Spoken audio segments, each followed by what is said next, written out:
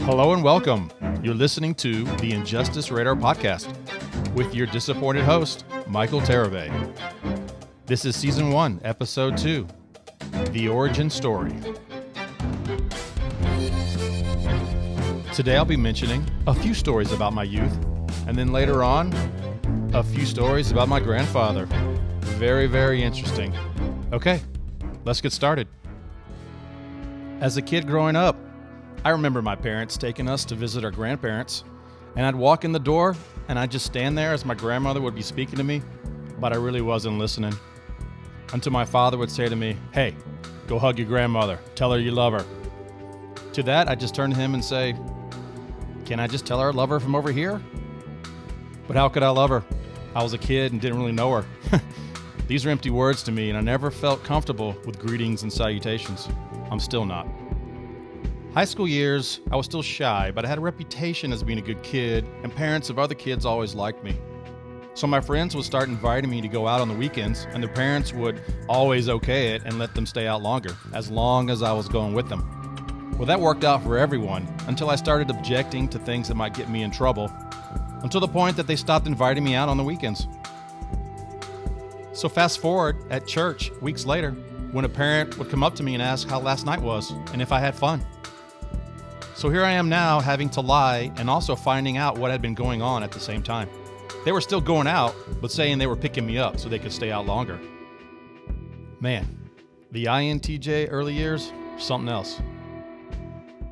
I finally broke out of my shell my senior year and never looked back. I became more outspoken, fairly comfortable with myself. Some would even say too comfortable, which of course made others uncomfortable. All right, I'm still not bothered about that. And that's enough about me. Well, all right, back to my grandparents. I want to talk about one of my grandfathers for a bit, just because I think it's interesting. So this grandfather, he was a character all to himself. When I was a kid, he would tell me to stop playing with toys and to play with girls. Oh yeah.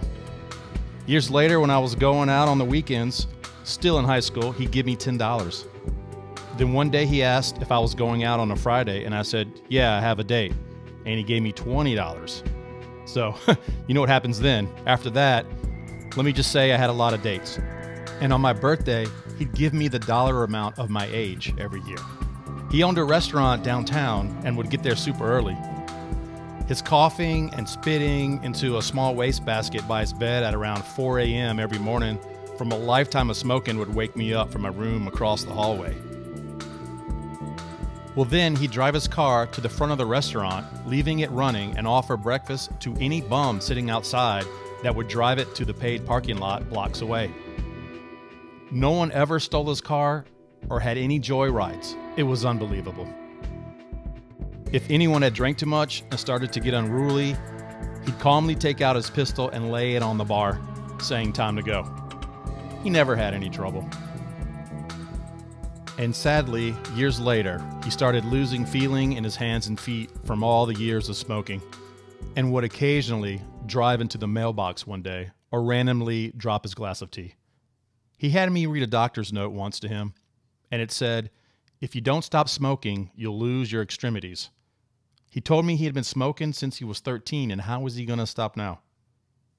Well, this is why I don't smoke today. He's been long gone now, but these few things about him stay with you. Here's a few more examples. Back in grade school here, on one Thanksgiving, with both sides of the family there, he said to my grandmother earlier in the day, "Don't make this one thing. He didn't want it." Well, she made it anyway, and during the meal, with everyone around, he saw it on the table, and without any fanfare, took the plate or bowl, whatever it was, I can't remember which, and went outside with it and threw it into the street, and then came back inside and sat down like nothing had happened. He also drove 12 hours to Miami once, loaded his whole station wagon, that's right, station wagon, with oranges, and came straight back 12 hours each way and went around giving family members and friends oranges. He always joked that he had a third grade education, yet he knew 4 languages and could do complex math in his head. I don't really know how much someone can shape a young kid growing up, or if it could affect someone's personality growing up, but it's always interesting to me to think about what could shape you and what traits you may pick up from family.